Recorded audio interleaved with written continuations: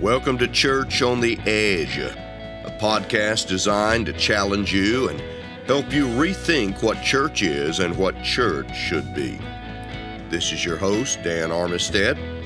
You can learn more about me on my website, danarmistead.com, and follow me through my regular post under the heading of Church on the Edge on both medium.com and substack.com, where I invite and challenge you to live life on the edge like Jesus.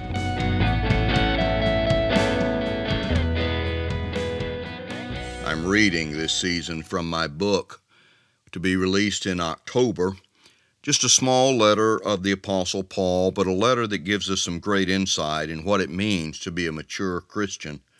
And we come today to chapter 4 of that book, a chapter entitled Gospel Chains.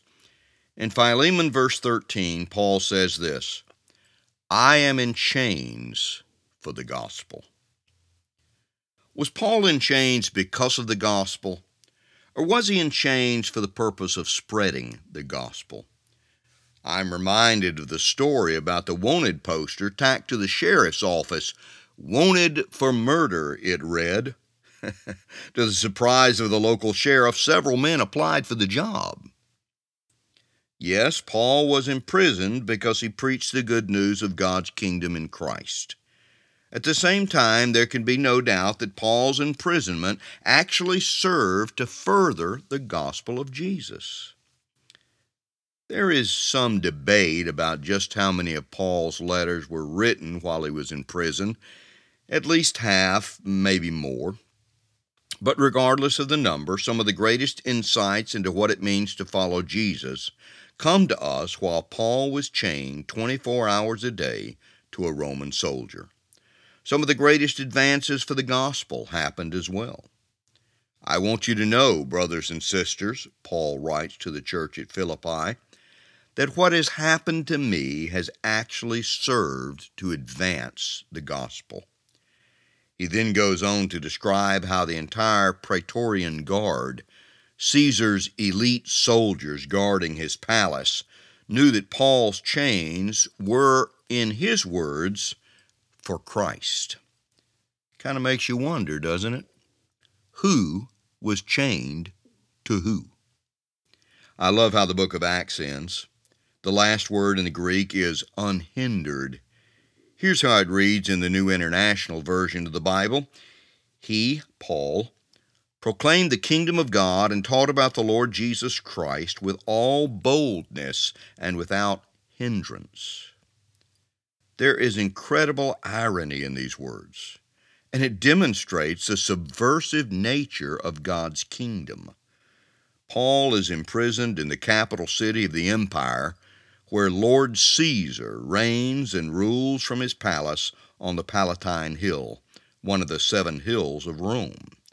Yet right under Caesar's nose, another lord and another kingdom is being proclaimed. This is how the good news of God's kingdom through Christ works. As we grow in our relationship with Jesus, we become more and more aware of the subversive nature of God's kingdom in our world. Sadly, we are living in days where many Christians associate God's kingdom with worldly kingdoms. Empire building in churches and denominations is alive and well in many places. Huge amounts of money and other resources are spent on electing worldly leaders, leaders who are powerless to effect real change in our world or in the lives of those they govern.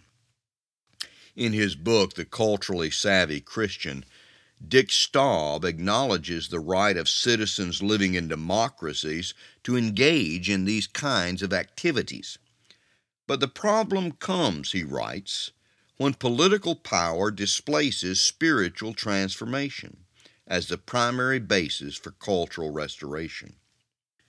Spiritually mature believers know that the power of God's kingdom comes not through battles against flesh and blood.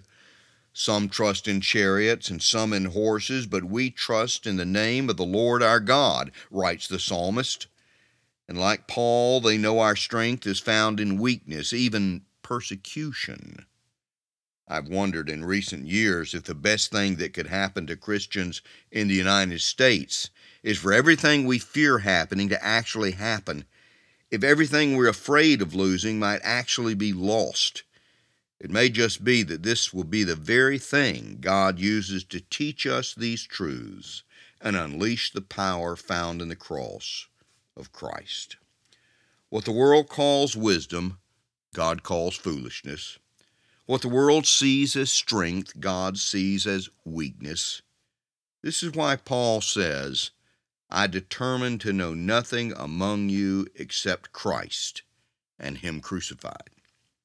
In his song, Who'll Stop the Rain, John Fogerty sings about being wrapped in the golden chains of success.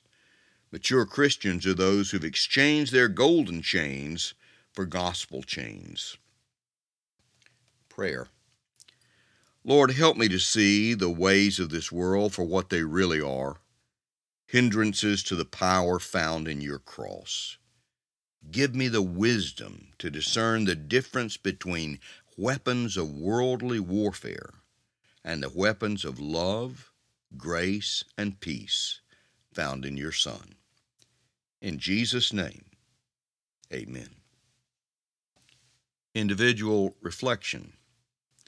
What are some things in your life that make you feel trapped or imprisoned? Are you willing to ask God to show you how these things can be used to further His kingdom? Number 2, how does an understanding of the subversive nature of God's kingdom affect your relationships with others? Number 3, do you live in fear of losing your rights as a Christian? What are you most afraid of? Group discussion. In what ways could increasing persecution of Christians in our world lead to a clearer, stronger witness for Jesus? Number 2, what is the difference between being faithful citizens and becoming distracted by worldly power and politics?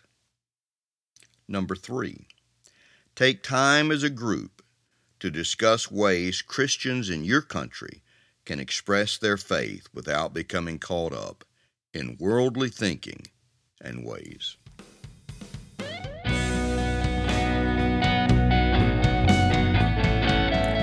This has been Church on the Edge with Dan Armistead, rethinking what church is and what church should be. If you like this episode, please leave a review at your preferred podcast provider. And you can find out more about this podcast, as well as my articles, coming books, and more at danarmistead.com. And remember, it's all about Jesus and following Him as His church on the edge.